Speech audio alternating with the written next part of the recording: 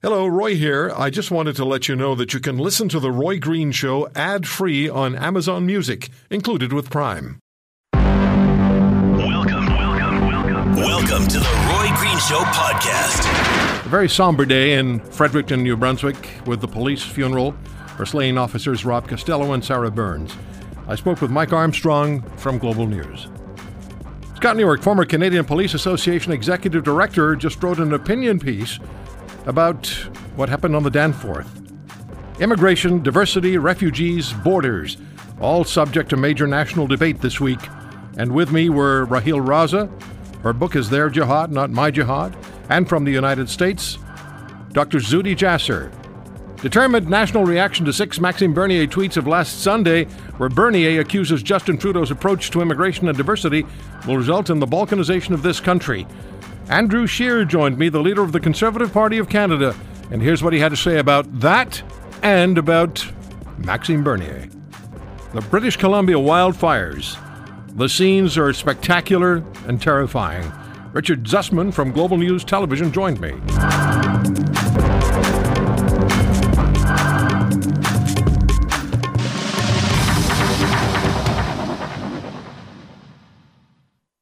Mike Armstrong joins us, reporting for Global News. He's in Fredericton, was at the funeral. Hi, Mike. Thank you for taking the time. No problem.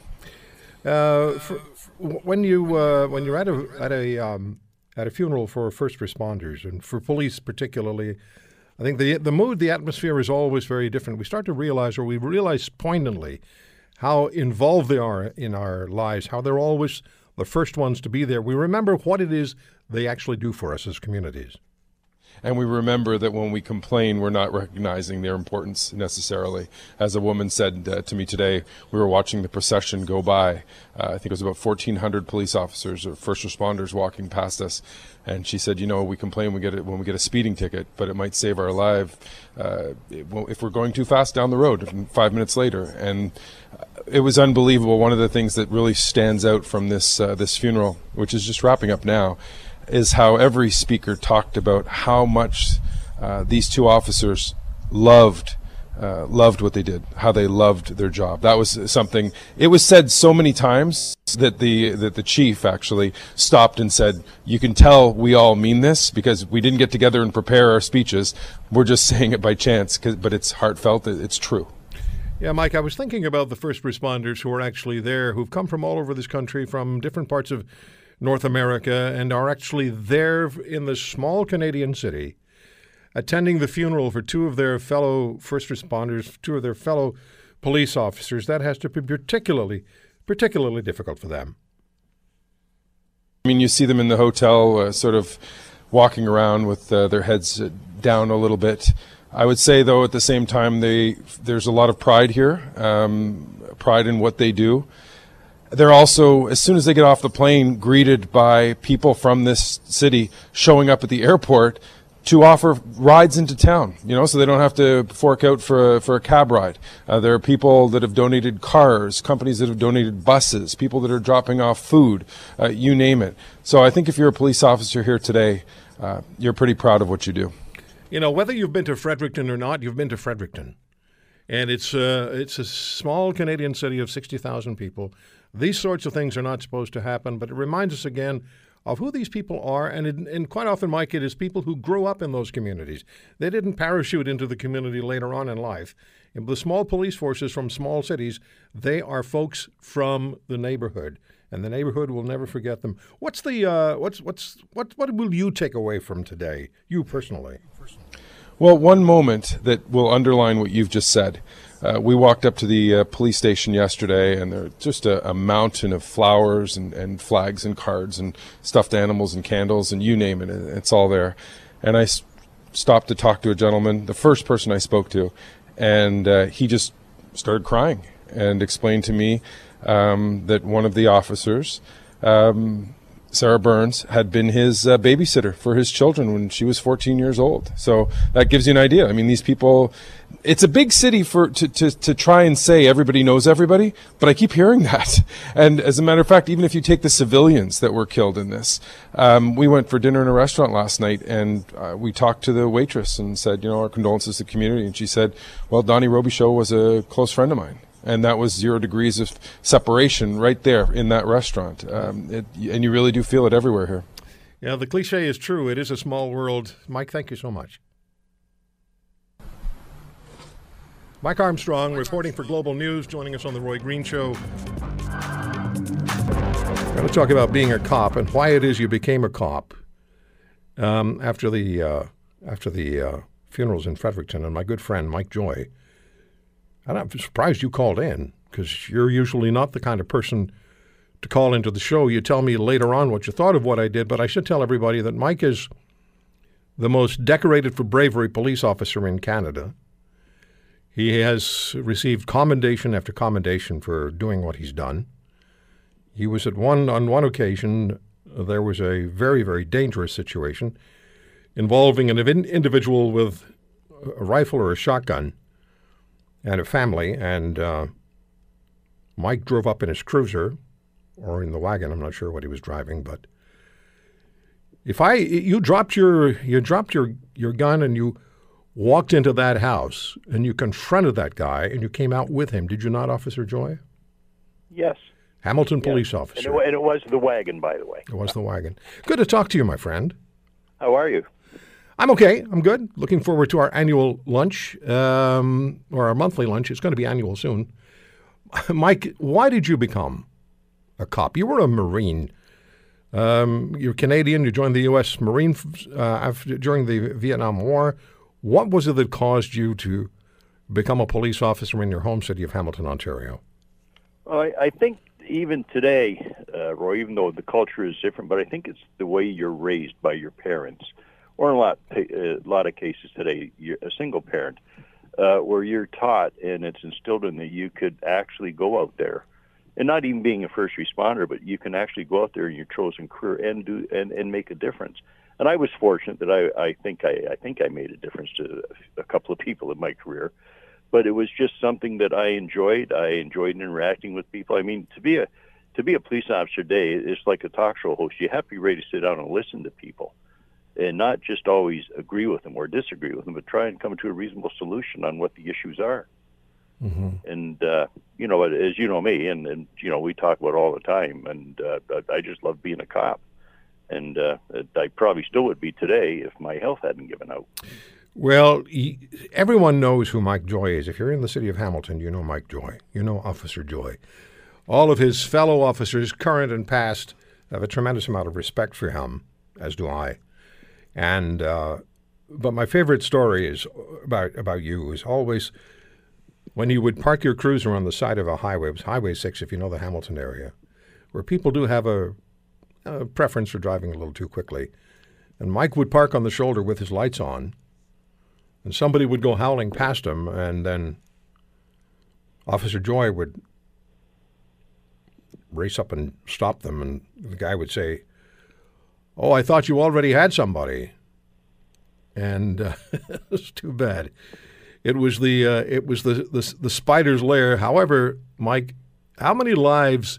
You'll never know how many lives you saved by intervening when people were driving too quickly, or intervening when they were driving too much under the influence of alcohol, or whether they were inattentive. You'll never, ever know. But if I can ask you, how significant a part of your job is that? Because that's when we meet the cop. That's when we meet Mike Joy, is when we're stopped for something we do in our vehicles most of the time. How significant a part of that is that of your job?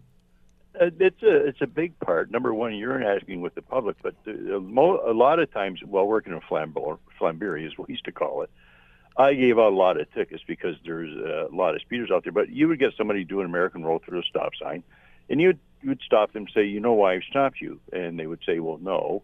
And I would say, "Well, I think you do. But what I'm saying to you is next time, I will write you a ticket." Mm-hmm. But I mean, there could be somebody coming through that intersection being just as inattentive of you. Mm-hmm. And I would much rather speak to you like this, even if I was giving you a ticket, than putting you in an ambulance and speaking to you to the hospital, or worse yet. Yeah.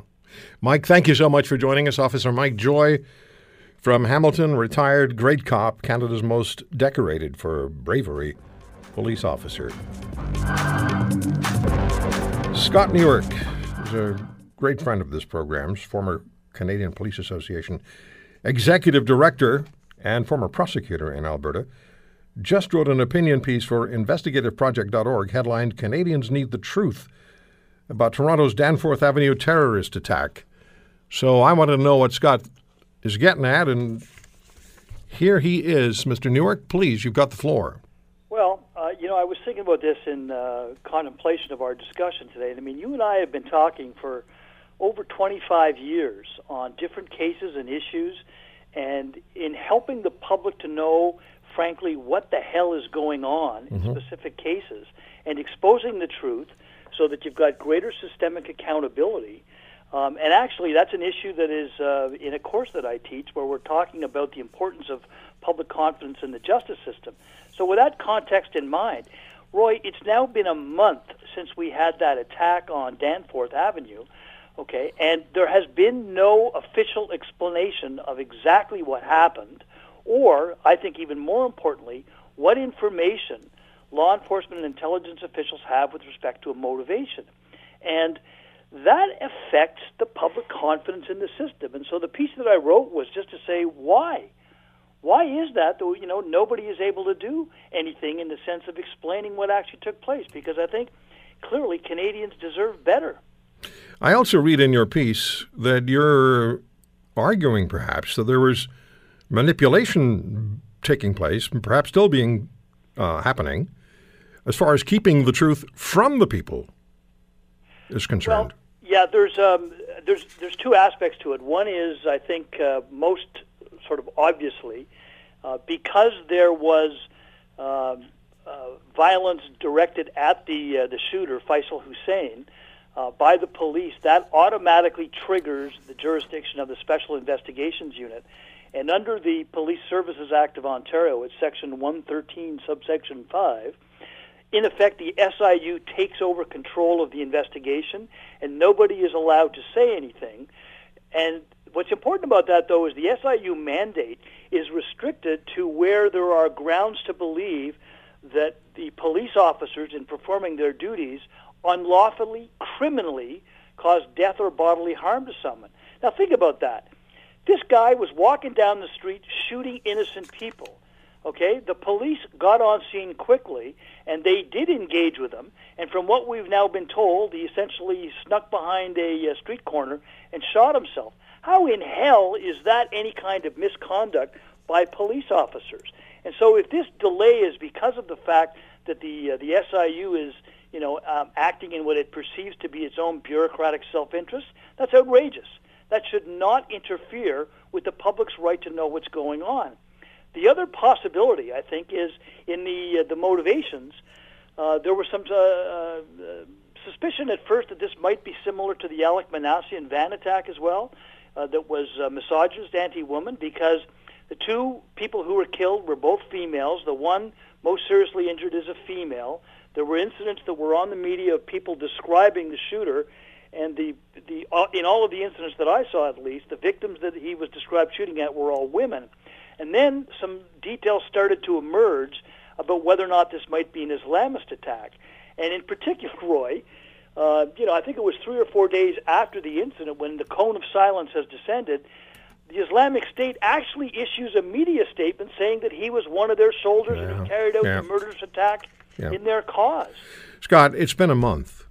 You've just outlined enough evidence, enough knowledge, that there's no reason for us to not have an official report. I agree. Yes. There's no reason for the people of this country to be denied an official report. Yeah. And that what that suggests to me, and I got to run, my friend, but what this suggests to me is that something's being withheld from us for a reason. So we have some questions here. What's being withheld and why? We definitely do, in terms of bureaucratic self-interest or in terms of political correctness, yet again. Thank you, my friend. All right, bye-bye. Scott Newark, former prosecutor in Alberta and former executive director of the Canadian Police Association for InvestigativeProject.org. The piece is titled, Canadians Need the Truth about Toronto's Danforth Avenue Terrorist Attack. the diversity issue, and about immigration, and about refugees, and about borders, all subjects to major national debates. Our guests take the issues on as patriotic Canadian and American Muslims. Each is a founding member of the Muslim Reform Movement. They were labeled extremists by Liberal MP Arif Virani over their challenge of Iqra Khalid, MP Iqra Khalid's M103, after having been invited by Parliament to disclose their points of view. And we did try to get Mr. Virani to come on the show and, in fact, debate one of my guests, but we never heard back from Mr. Virani. Raheel Raza joins me. Her book is Their Jihad, Not My Jihad. Her website is raheelraza.com. She's an educator. She's a speaker. She's a patriotic Canadian. She's a devout Muslim. And when she spoke at Canada's Parliament, maybe Mr. Virani wasn't aware of this, she received a standing ovation. Raheel, thank you so much for taking the time.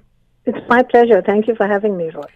And Dr. Zuhdi Jasser is a former United States Navy lieutenant commander, former president of the Arizona Medical Association. He's a cardiologist. He is also the founder of the American Islamic Forum for Democracy, and his book is Battle for the Soul of Islam. We've spoken many times to Dr. Jasser on this program. And Zuhdi, it's great to have you back with us. Oh, it's great to be with you, Roy. Thanks for having me. Let me start with you, Raheel. When Mr. Trudeau speaks about diversity at some length, I feel like I'm being told that I had better up my game as a Canadian. Am I misunderstanding him? No, I don't think you're misunderstanding him. But the problem is that, he has been touting this word diversity and multiculturalism for ever so long without understanding that diversity is an organic issue. I mean, this is something that takes place because we are diverse people living here. It can't be a policy of the government. You can't force people to like each other. And this is what he seems to be, constantly pounding upon, because after all, he was a school teacher, so he's, got this innate habit of lecturing, and this is what he's constantly doing. I don't see how he thinks that talking about diversity is going to avoid discussing the important issues that we have to talk about. It can't be a cover-up for what is happening in our communities, in our societies, which are issues that we must address head-on. But multiculturalism and diversity in Canada, especially because multiculturalism is a government policy, is a way of shutting people up to say, let's ghettoize them. Everybody, you live, in your own communities, and we'll fund you to learn your languages and, promote your heritage, which is wonderful, of course. But what about Canadian values? I'm an immigrant to Canada. I've been here for 30 years, and I've always felt that we don't talk enough about Canadian values. We talk about everything else, and this is what this, diversity and multiculturalism has done to us. When you read I'm sure you read Maxime Bernier's tweets. Yes, of course. I responded. I said, thank you. It's about time a leader or a politician said the truth, because, this was absolutely on the spot, and I'm horrified at the backlash that he's getting for this. Because he, when he called it the cult of diversity, he was absolutely right. This is about people living in ghettos and tribes and their all and their own cultural tents without understanding the values which brought us here in the first place, and the values which make us Canadian, because we just don't talk about that. No, that is politically incorrect. When have I ever heard a Prime Minister say, let's talk about Canadian values? So Maxime Bernier really said it as it is. Zuhdi, in the United States, with the turnover in the White House going from President Obama to President Trump, much of what I've been hearing about diversity and much of what I've been hearing about the position of multiculturalism or multicultural reality from Mr. Obama and his administration, of course, we're not hearing that from Trump now, is what's going on in your country? How would you describe what's happening in the United States as far as the diversity argument is concerned or the multicultural question is concerned, and how are Americans responding to what's happening? Well, I think in many ways it's similar. The far left has, during the Obama era especially, exploited identity politics in order to balkanize society, and through that balkanization, by dividing us up into many minorities, they end up claiming they own the minorities, and that we, whether we're Arabs or blacks or any minority that they want to fit into the box, that they feel the left will respond to those problems better than the right, and that balkanization. I mean, to tell you frankly, it runs against the entire American dream. My family escaped the racism of the Arab states, of Syria, of Egypt, of Saudi Arabia, and else that's run by single families and treats their people as slaves, to come to the American dream, which is that anybody through a free market has a chance to be successful, run their own business, be a politician, be a leader. And to the left, that's simply about skin color. It's simply about heritage. It's not about skill set. It's not about meritocracy. So this is the problem, is that diversity to the left is a bigotry of low expectations, where the minorities are simply used, as Obama did, to use the minorities as a prop in order to justify their own control of our society. And now I think with the Trump administration and with some shifts, the community is pushing back and saying that's not what America's about. And yet they label a policy that's an immigration policy to prevent Islamists from coming in. They're calling that a Muslim ban and still trying to balkanize our society, when in fact it's not a Muslim ban. It's a ban against people who see the country the way our founding fathers fought against, which was against theocracy. So hopefully we can get back to the ideas, and the tweets that he put out were perfect beginning of a conversation that has been long overdue. You can't avoid, can you, Raheel? You can't avoid or redirect public fatigue, which gives way to expression, which gives way to frustration, which eventually will give way to serious challenge. Oh, I absolutely agree with you. I mean, the reason my family and I came to Canada was to embrace the values of freedom of speech, and all the other values that go with it. And I find it so frustrating when our lovely Prime Minister says there is no core identity, no mainstream in Canada. Well, I'm sorry, but millions of people have come here because of the values that Canada espouses. And we have to talk about these things, because this is exactly, as you say, what happens. You can't stop people from expressing their opinions. And Maxime Bernier received an official rebuke from Andrew Scheer, which is something that should not have happened. But he accused him of playing identity politics. I think it's the other way around. Diversity, multiculturalism allow us to play identity politics, because it start asking us to have hyphenated identities. And again, we have MPs who are of different ethnic backgrounds, but a few of them have hyphenated identities. I never want to be a hyphenated Canadian. I am Canadian. My children are Canadian. Our loyalty is to this country, and we uphold the values that this country has given us. And we want to talk more about that. Mm-hmm. Remember 1996, I think it was 1996, the federal census, you weren't allowed to tick a box where you identified yourself simply as Canadian. You had to be a something hyphen Canadian. There was no option to mark yourself as a Canadian, and then they told us, well, you can write it in if it bothers you. Yes, well, it did bother me, and I did write it in.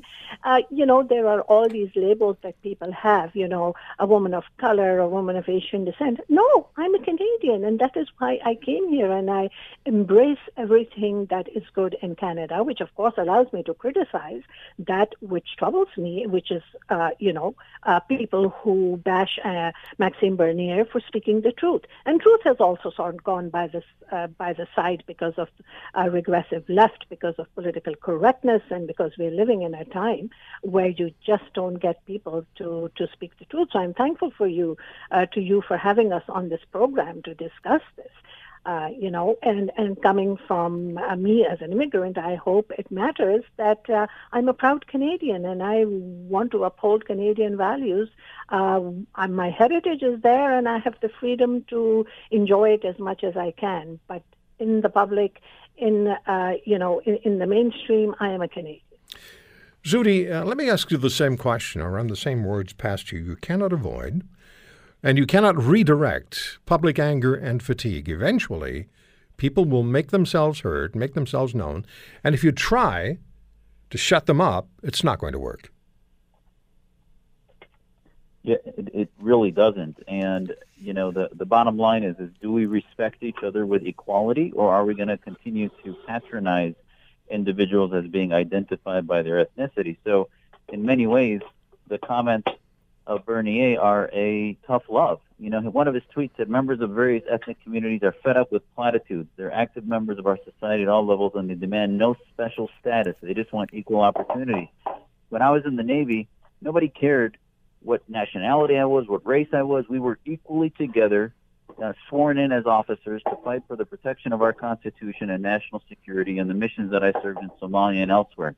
That is what America's about. It wasn't about which color I was or which identity politic box I checked. And yet we're told that we're supposed to respond and be represented by the mafia that runs our organizations and many Islamist groups that emanate from petro-Islamic interests out of Iran or out of Saudi Arabia or elsewhere.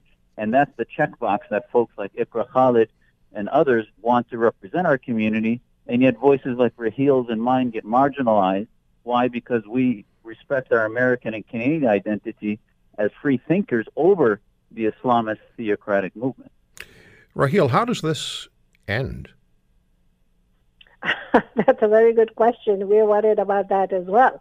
How this ends is that we all stand up in support of Maxime Bernier. And one of the things that I find that the average Canadian on the street somewhat lacks is, there is a sense of apathy. They don't stand up and speak out as easily and quickly as we find people in the United States do. And I wish they would.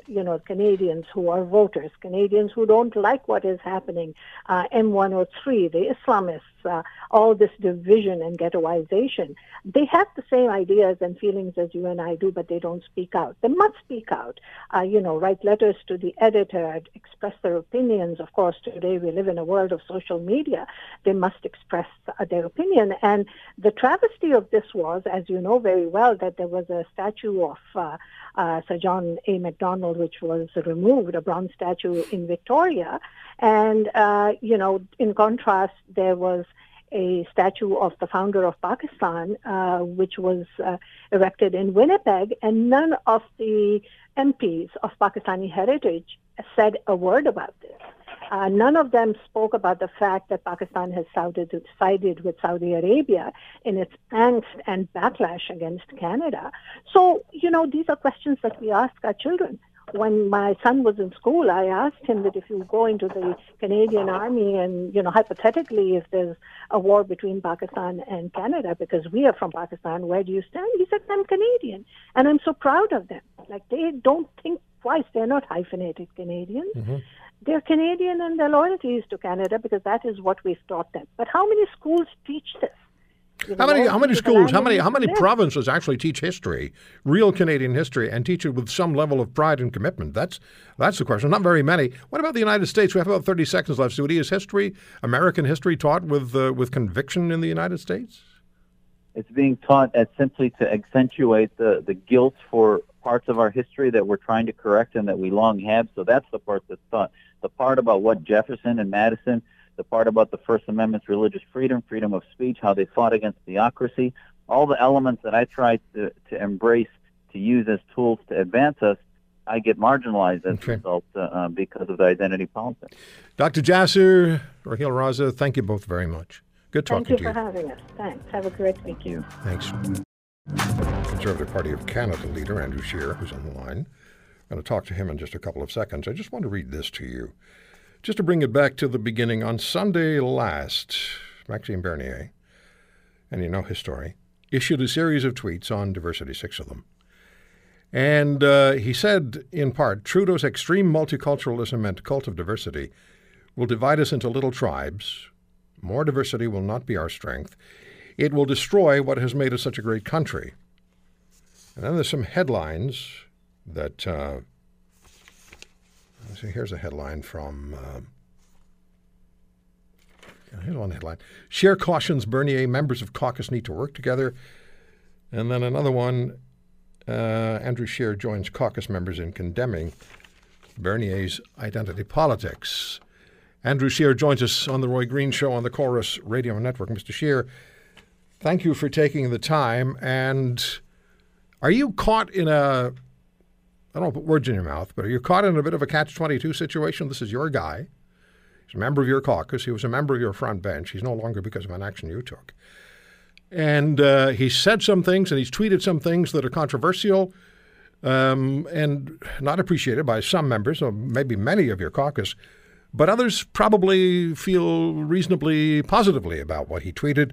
So are you caught between what you can say, can do, can't do? Not at all. We've always had a very clear message on this. And I know that there are many people who are frustrated at the way Justin Trudeau has handled several issues related to this. Trudeau says that we are a country that doesn't have an identity, and Conservatives have rejected that. We believe that we can and must be a country that celebrates and passes on our cultural traditions, the history of what made this country great, while at the same time recognize that we have been the country for many, many years, many generations, have welcomed people from all over the world of many different backgrounds. And we can do both. And I think there's a lot of frustrations with the government right now. And speak very clearly and say we can be a country that opens its doors to people looking for better opportunity, looking for freedom, looking for a stable country, and recognizing what made Canada the type of place that offers that to the world.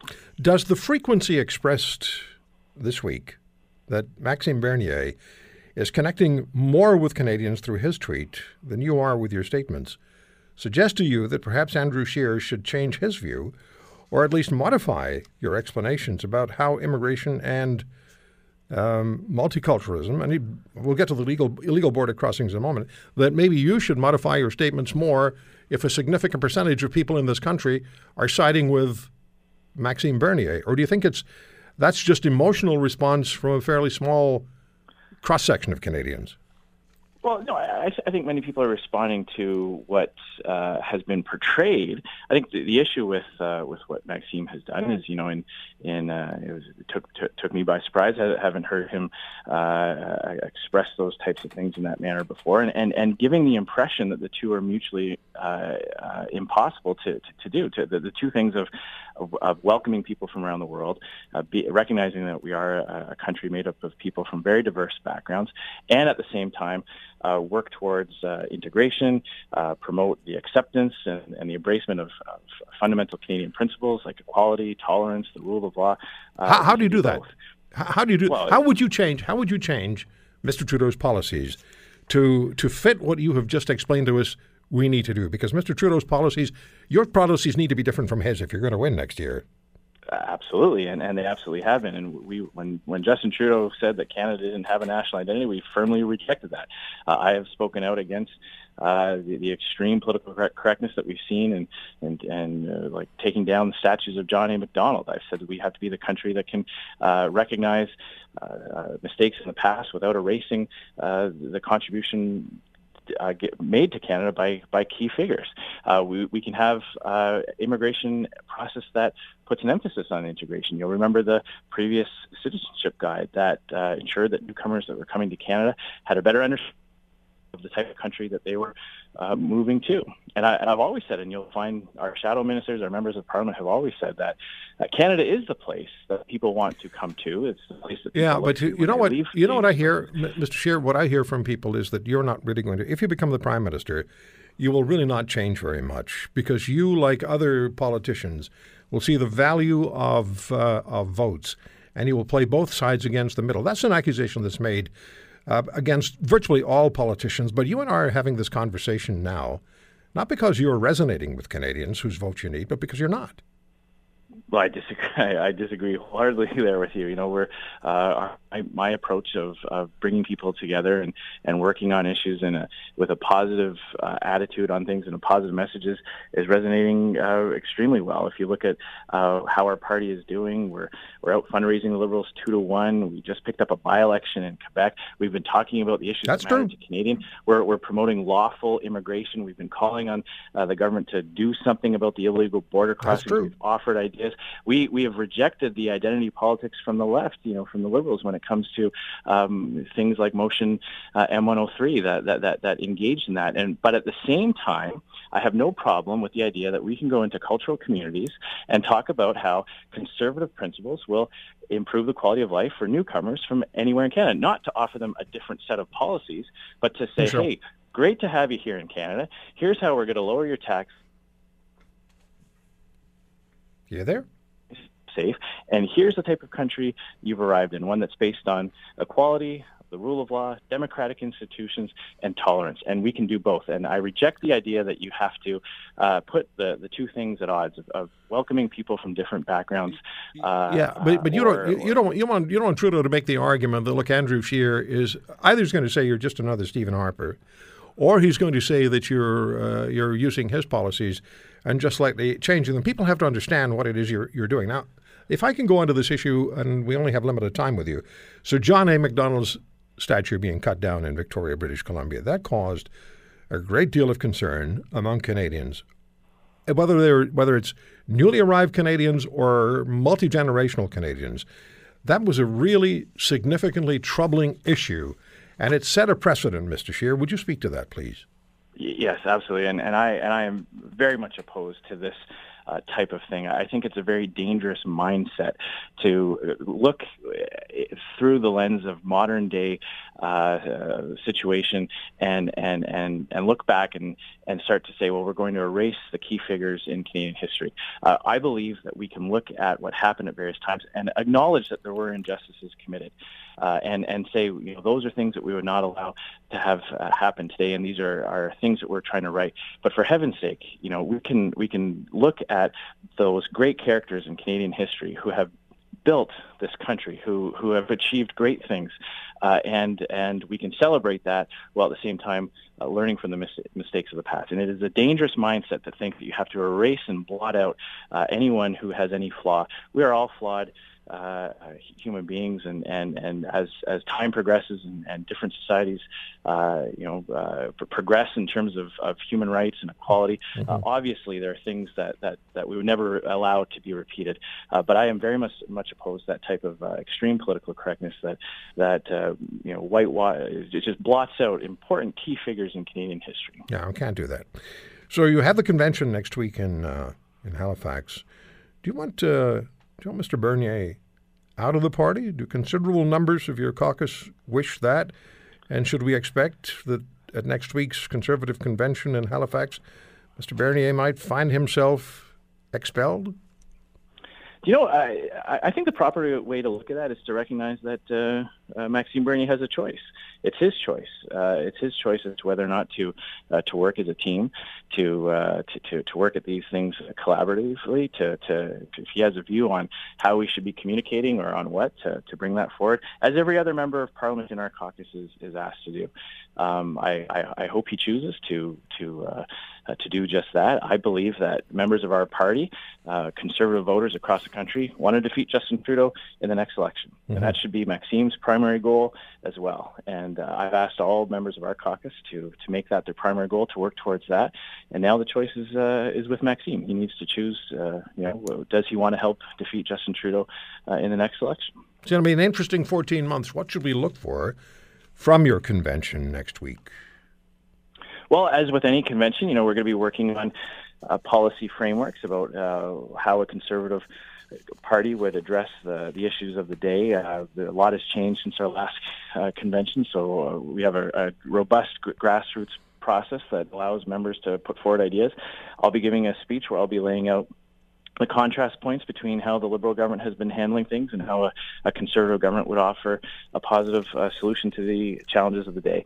And of course, we'll be talking a little bit about how we bring that message to Canadians. I've always believed that Conservative principles can be applied to any situation, any challenge facing Canadians. It is the Conservative approach that always leads to greater prosperity and a greater quality of life. It's just the key for us is how we connect with individuals, whether they're in Halifax, where our convention is, or on the prairies in Saskatchewan, where I'm from, or in big cities like Toronto and Vancouver. So we have a great convention. I'm looking forward to it, and I know that we're going to come out of it stronger than ever. All right. Well, I thank you for coming on the show. I criticized you some time ago for not being available really certainly to me and to some other media, but you've shown that's not the case, and I appreciate you talking to us today. Thank you, Mr. Scheer. Well, it's always my pleasure. We can't always accommodate requests every time, but we certainly do when we can like to come on and have an opportunity to discuss the issues that are important to your listeners. It's important. Yeah. Thanks so much. Andrew Scheer, the leader of the Conservative Party of Canada, on the Roy Green. You've seen any of the film or photography out of British Columbia from the wildfires, the forest fires? It's absolutely mind-boggling. It looks apocalyptic. Richard Zussman from Global News British Columbia joins us. He's been covering all of this and was in Prince George. Richard, thank you for taking the time. Your pictures look cataclysmic. What's a day like covering these fires? Yeah, Roy, it's quite something. Yesterday, especially, woke up at about 6:30 in the morning and looked outside, and it was pitch black, and knew that the sun was supposed to be up at 5:45, and it stayed black until about 7:45, and then the sky started to light it up a bit. And the reason why is because the smoke was so thick in or around Prince George, it shielded the city from the sun. And then it got a little bit later, and about 9 o'clock, the wind shifted again, and all of a sudden we were in pitch black again. So between 9 and 10 a.m., it was pitch black in Prince George, and then slowly in the day got a little bit lighter, but still, that smoke was thick and dense throughout the region all day. It's sort of this constant reminder. There are so many evacuees. 1,200 have already checked in Prince George. There are more than 3,000 people in British Columbia on evacuation order, more than 20,000 on evacuation alert. And that smoke is that constant reminder that, where people live, their homes, they are fires that are burning, more than 550 of them in the province. And people are expecting some of them to be out of their homes for weeks and likely into September. Wow. And it has to be so traumatizing to be afraid for your home. I mean, if you're evacuated, you don't know what's happening to your home right then and there. Yeah, and Roy, I spoke to a woman yesterday who brought her 7 kids with her to Prince George from a community near Francois Lake, just south of Burns Lake. And her husband stayed at home to try to protect their property. And they're trying to get a family friend into the area, but the authorities won't let them in because there's an evacuation order. So she's in Prince George not knowing what's happening there, and her husband is trying to ensure that their property is protected from the fire. Oh. I can't imagine, Roy. There's so many people across British Columbia dealing with it, and we've tried over the last week or so to be able to tell those stories. Right. Well, you're doing an amazing job. Richard, thanks so much for joining us. And, God bless, Godspeed. Get this thing over with and under control. Richard Zussman from Global News in British Columbia on The Roy Green Show. Thanks for listening. The Roy Green Show is available wherever you find podcasts, including Apple Podcasts, Google Play, Stitcher, and TuneIn. If you liked what you heard, tell a friend and leave us a review. We'd love to hear from you. I'm Roy Green. Have a great weekend.